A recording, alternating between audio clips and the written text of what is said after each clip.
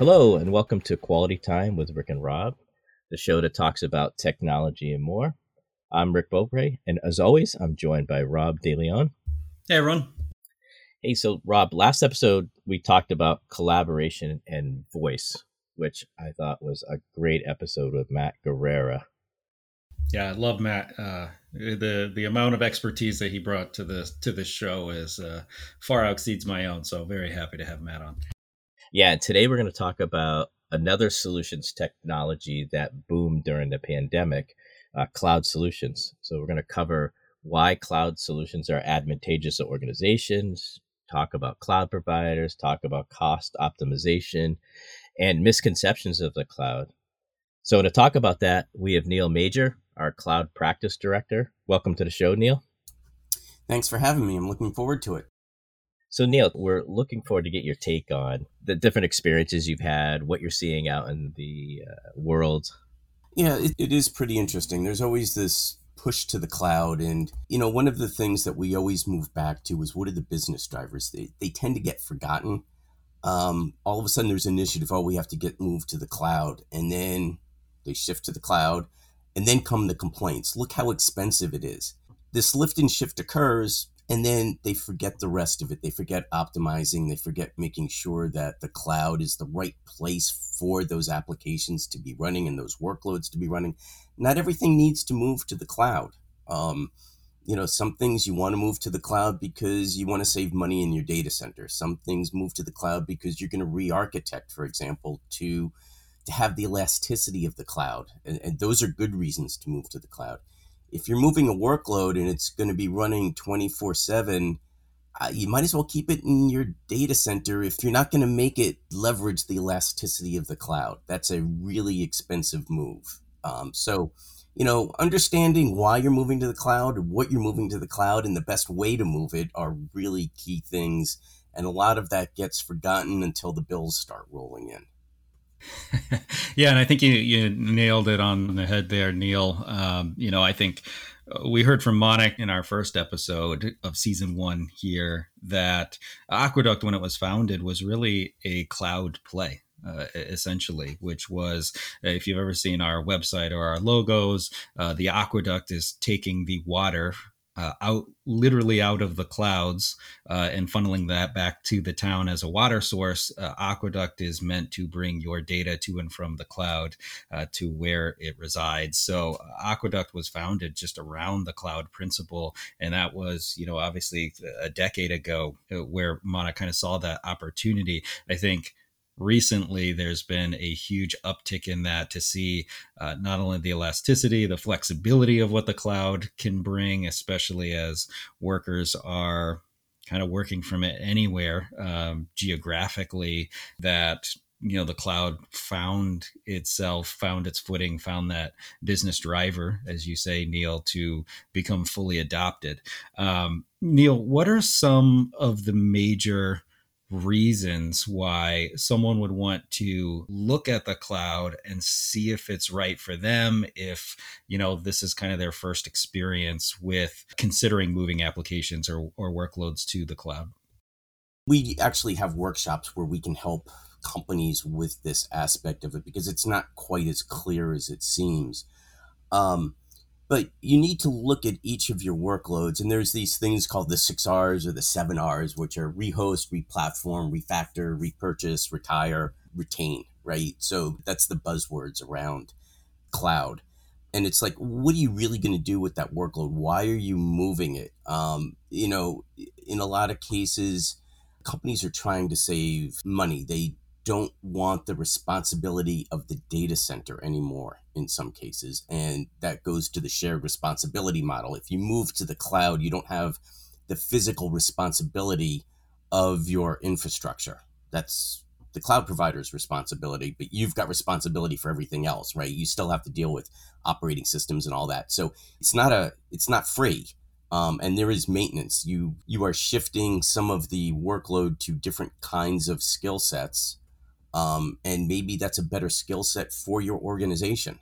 Not having people actually pulling wires and building out data centers. And then when you look at the applications, what are you planning on doing with those? Are you building them in-house? Are they third-party applications? In some cases, those third-party applications have versions that run in the cloud. So the software as a service may be a better match for what you're doing, or the licensing has changed. If you're building them in-house and you've got these monoliths, these giant applications, and you're going to continue with those big applications, well, re-architecting into microservices or serverless may be a better way to go, or a containerization strategy for those. But you need to look at those and what's going on. Breaking up a huge monolith into a lot of microservices also has its issues. And you don't necessarily have to break the whole thing up. You can still have a smaller monolith that doesn't get used very often, and your microservices can leverage the elasticity and scaling of the cloud so that, if your workload is, well, for example, I was at an education technology company before joining Aqueduct. There was no real load between, in July and August. And then during the school year, the load goes up, and the load is really high for those technologies between 6 p.m. and 2 in the morning. So you scale then. But nobody's doing homework, in August. Nobody's doing homework on holidays. Nobody's doing homework at 9 in the morning. Students are sleeping and they're in class then, right?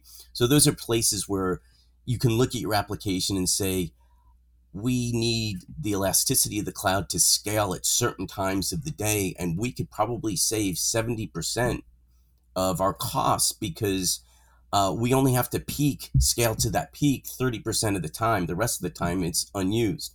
If you purchase equipment and hardware for that, then you've got a really underutilized system, right? 30% of the time it gets used, 70% of the time that hardware is just sitting there. And that's a great example of where you want to leverage the cloud. So basically, you need to look at where you are, what your use case is, what your loads are like. The other places for services, machine learning and AI are huge, right? They're growing like crazy these days. And a lot of that is because the cloud providers like Google and Amazon are coming up with these tools that make it much easier for companies to leverage those technologies. And because of that, using those services in the cloud may be a reason for being in the cloud and leveraging them. And just because you're in AWS doesn't mean you can't use best of breed services that are in Google. You can have your infrastructure in AWS, for example, because price-wise it's best for you, but then use Google's machine learning capabilities if you wanted to. So it's a case-by-case basis, and you have to see where you are now, where you want to be, and what you're doing with those applications, whether they're your applications or a third-party application. Neil, you bring up a good point. I hear that a lot where folks are like, corporate stuff has to be on Azure, development has to be on AWS, blockchain and financial transactions should be on Google, or education. And I think you just clarified that, that it doesn't matter. It's what's the best cost. What other kind of false news that we hear out there that you seem to run into and people have this misconception on? Yeah, to your point that you just brought up, Rick, people say, oh, it's a Microsoft product, I have to run that on Azure.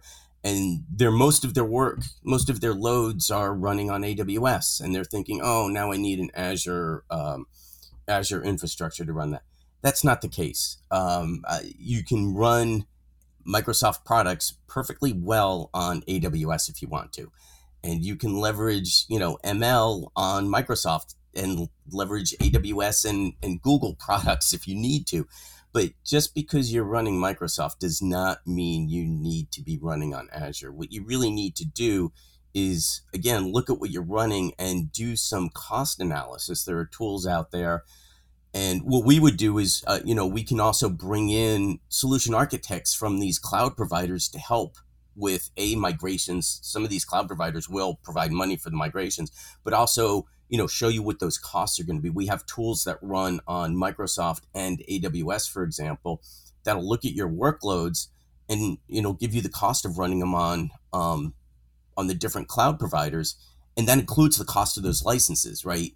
There are benefits to running Microsoft licensed products on Azure, but they may or may not be cheaper than running them on AWS when you look at what your total spend is and what your total bills are going to be.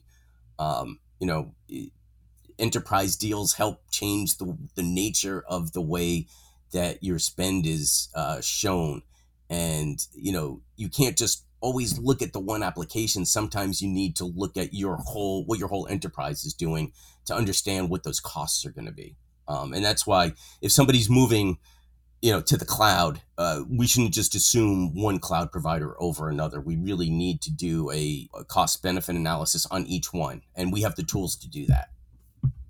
Yeah, absolutely, Neil. And I think this is something I was going to ask you about, which is certainly in my experience with the cloud, one of the big things has been that cost analysis around, you know, which cloud is right for you, how to utilize that cloud correctly. I think all the providers have come a long way in providing some sort of tools or capabilities, whether it be, you know, reserved instances or any of the cost optimization tools that they have even natively within the environments themselves. They've come a long way in trying to be transparent with the cost and ways to save money. And I don't know of a whole lot of products out there that provide a tool on how to not pay the company themselves as much as you are currently paying them. So I think they've come a long way in that, but I think as you nailed it on the head with some of this cost analysis. It's not always cut and dry with kind of the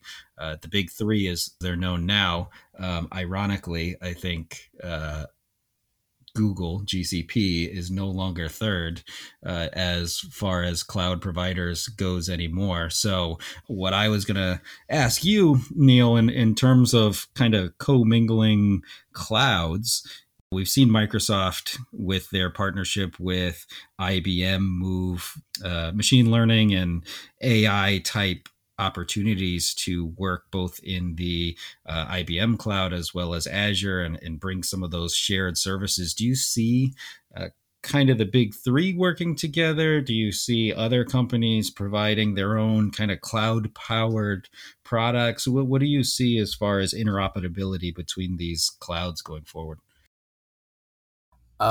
Given where Amazon Web Services in, I don't necessarily see them doing that. Everybody's playing catch up to them and trying to leverage whatever they can to catch up to AWS. And I think AWS is basically moving forward with adding new services, trying to keep costs down, coming up with new ways of reducing spend and making it more efficient, but, obviously getting more people in there.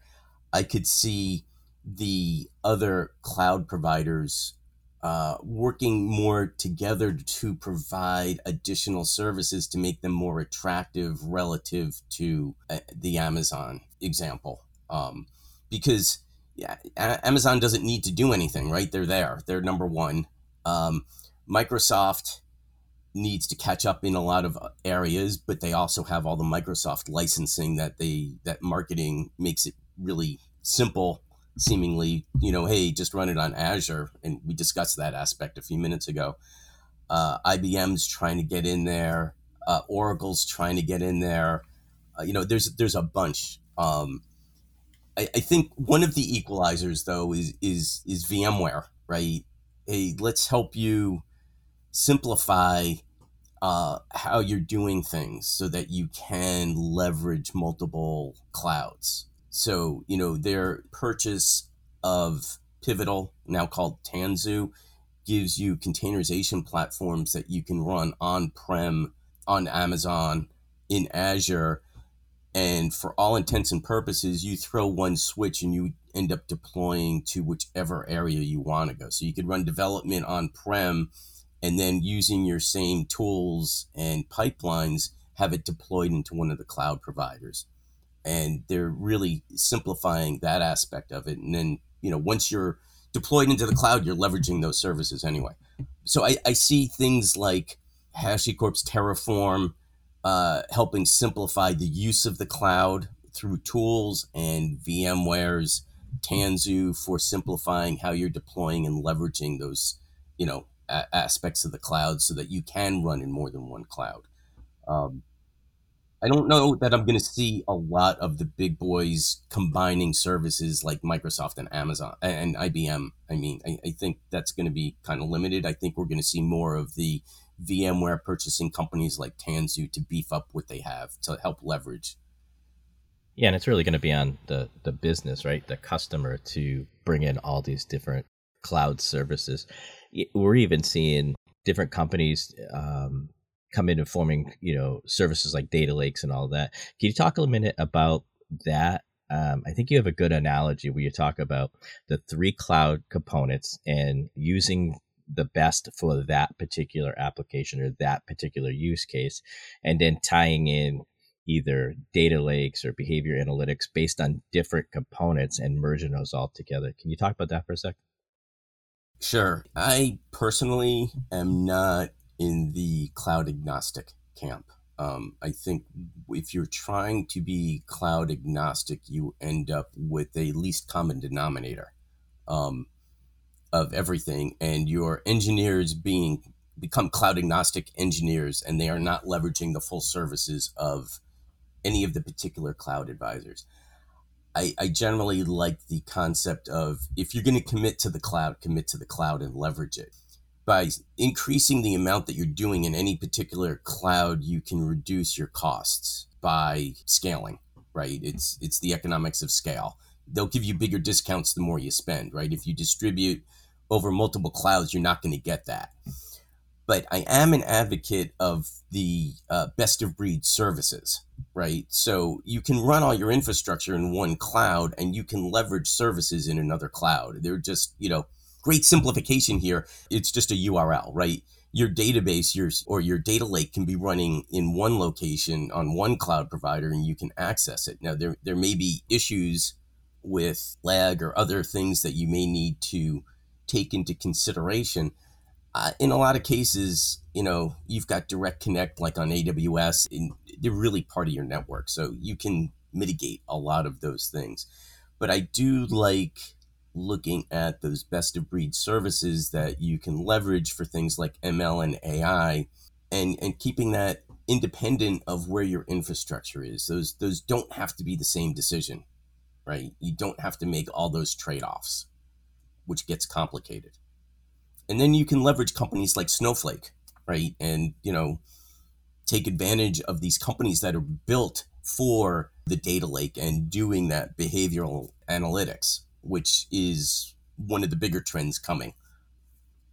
Yeah, Neil, I think those are all great points. And honestly, I think I have so many jumping off points for that. I think that's going to stretch really into our next episode, where we want to have you back, Neil, dive into a few of those items like the multi-cloud environment, Snowflake. I know we haven't really even touched on applications as much as the security side of what it means to go to the cloud. So I think we'll save that for our second episode with you. We'll follow up, do another one right with you. I think for right now, we'll move over into everybody's favorite segment, which is our Let's Taco About It segment, where we take listener questions and answer those while we enjoy our tacos from some of our local restaurants in an effort to support the local community as we exit the pandemic here. So, Neil, I want to say, first off, thank you for a great episode, and we're excited to have you back and wrap things up in the next episode. Any final thoughts for our listeners? No, this has been a great experience. I'm looking forward to the next segment as well. Thanks for inviting me. Yeah, absolutely. So just a reminder to submit questions. You can send those to marketing@aqueducttech.com, or you can go to the website. We've got the podcast up there where you can get the links to listen to all of the other episodes, as well as to submit your own question. Thank you, and we'll get on to tacos. I cannot wait for tacos. Well, Rick, what I did, I cheated a little bit this episode. I went to a local place in Burlington that I usually enjoy going for some libations after work which is the Yard House in Burlington. And they have a whole selection of street taco type offerings, and they've got a great carne asada taco. So that's what I'll be enjoying for this episode. And as always, I went local. So this time I went over to Lawrence, Mass to El Taco Guapo. It's a fantastic place. The tacos I have it's like a triple threat. It's grilled steak and fried pork and eggs, and wow. That sounds right up your alley. I mean, that's a very interesting mix of things to put on a taco. Well, there's not a bad thing on a taco to put on, right? No, not at all. Unless it's not going to be consumed by you, then it doesn't really matter. Well, yeah, don't get me started on the dessert taco, right? It's a whole other episode. It's not even a taco. It's an ice cream sandwich. Stop it, people. We're going to get into this because I love an ice cream taco, but we'll save that for later. And we actually have a special guest that also loves tacos. Neil, can you give us a little background on the tacos that you have? Yeah, so I was listening to those blog posts, the podcasts, and I'm like, why aren't the guests eating tacos too? This is a problem. So I jumped in on the tacos, and we had a serious decision in my house around where we were getting the tacos from. And one was Korean tacos. There's a really good Asian fusion restaurant in Westford that does these killer Korean tacos. But we went with just standard street tacos. Well, they weren't standard, from Herradura Vejia in Chelmsford, which were really good. The tortillas were a tad on the dry side, but I think that was because it was takeout. It's always better when you're eating in house. But they were there was a chicken, a pork, and a beef, and they were just phenomenal. And we also got the ceviche. Oh my God, that was just crazy good. And I think you had some beverages to go with it, which I am not. I'm drinking water. Well, but of course. So I made a deal with my son. If he went to pick them up, I would make the margaritas. So I made a simple syrup with this butterfly pea flower, which gives you this deep sapphire blue. And then when you add an acid to it, like lime or lemon, it turns magenta. So if you pour it right, you end up with this, gradient shade of, from blue to red. And so we had some pretty killer margaritas. They were pretty tasty and very pretty to look at. That's awesome. I'll be right back. Yeah, no, that was the best taco description I think we've had so far. So I think Neil's trying to work his way in to get invited back so he can get more tacos. Yeah, absolutely. So we do have a question from our last episode, which is kind of an interesting one. So the question is, what is the difference between cloud and cloud native? So since you're joining us, Neil, I'll spin that one to you. That's interesting. So, man, I'll bet you can find a lot of different definitions, but I'll give you my take on it. And I'm, since I'm the guest and I'm the cloud architect, that's the definition we'll go with. I consider the cloud as the infrastructure and services that are provided by a cloud service provider, such as Google, Amazon, and Azure. That's the cloud. Basically, it's a remote data center that you're purchasing services and compute from. Cloud native is how an application behaves in the cloud. Does it leverage the elasticity of the cloud? Can it scale up and down? As opposed to the old school monoliths that just, once they're deployed, you need to, they're always using the same amount of resources no matter what, right? So no matter how many people are using it, it's using the same resources. Whereas if you've got a cloud native application, you'll actually end up running many, many instances of that same application in order to provide for the number of users. And then you run less instances of that when you don't need them. And there's typically always a minimum of 3 for some redundancy running of a particular cloud native application. And then you'll scale up from there. Those applications can be running directly in an instance or virtual machine running in the cloud, or it can be in a microservice running in a container. So as it scales, you'll have multiple containers running multiple instances of that. So I separate it from the cloud provider versus what is running in the cloud. Oh, that's a great answer on that. I love these questions, Kevin. By the way, Rob, you got to get plantains on your tacos. This is phenomenal. Tacos should be in no way healthy. Well, I got to do something. I'm getting older. I got to make sure I enjoy my tacos, and that's why we include the margaritas with them. Yeah. I think that's why we have a different take on dessert tacos, because I think, you can have an unhealthy taco. Now you're instigating me. So, Neil, one more question for you. And this margarita is delicious. Is that your question? But yes, it is. Why are they so delicious? No, it's what are microservices? So I hear a lot of talk about, and I think you mentioned in the last question, monolithic versus microservices. Can you just talk about that real quick? Sure. When we used to build applications, we would build one large application, right? It was just it was a program, and you would run that program, and that's your application.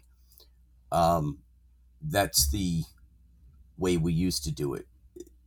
The problem with that is anytime you want to make a change to it, you've got to redeploy the whole thing. And if you've got a large application and a large development team with, say, hundreds of developers working on it, you end up with the Big Bang theory of changes, right? You release once a month or once every couple of months, you've got hundreds of changes to it.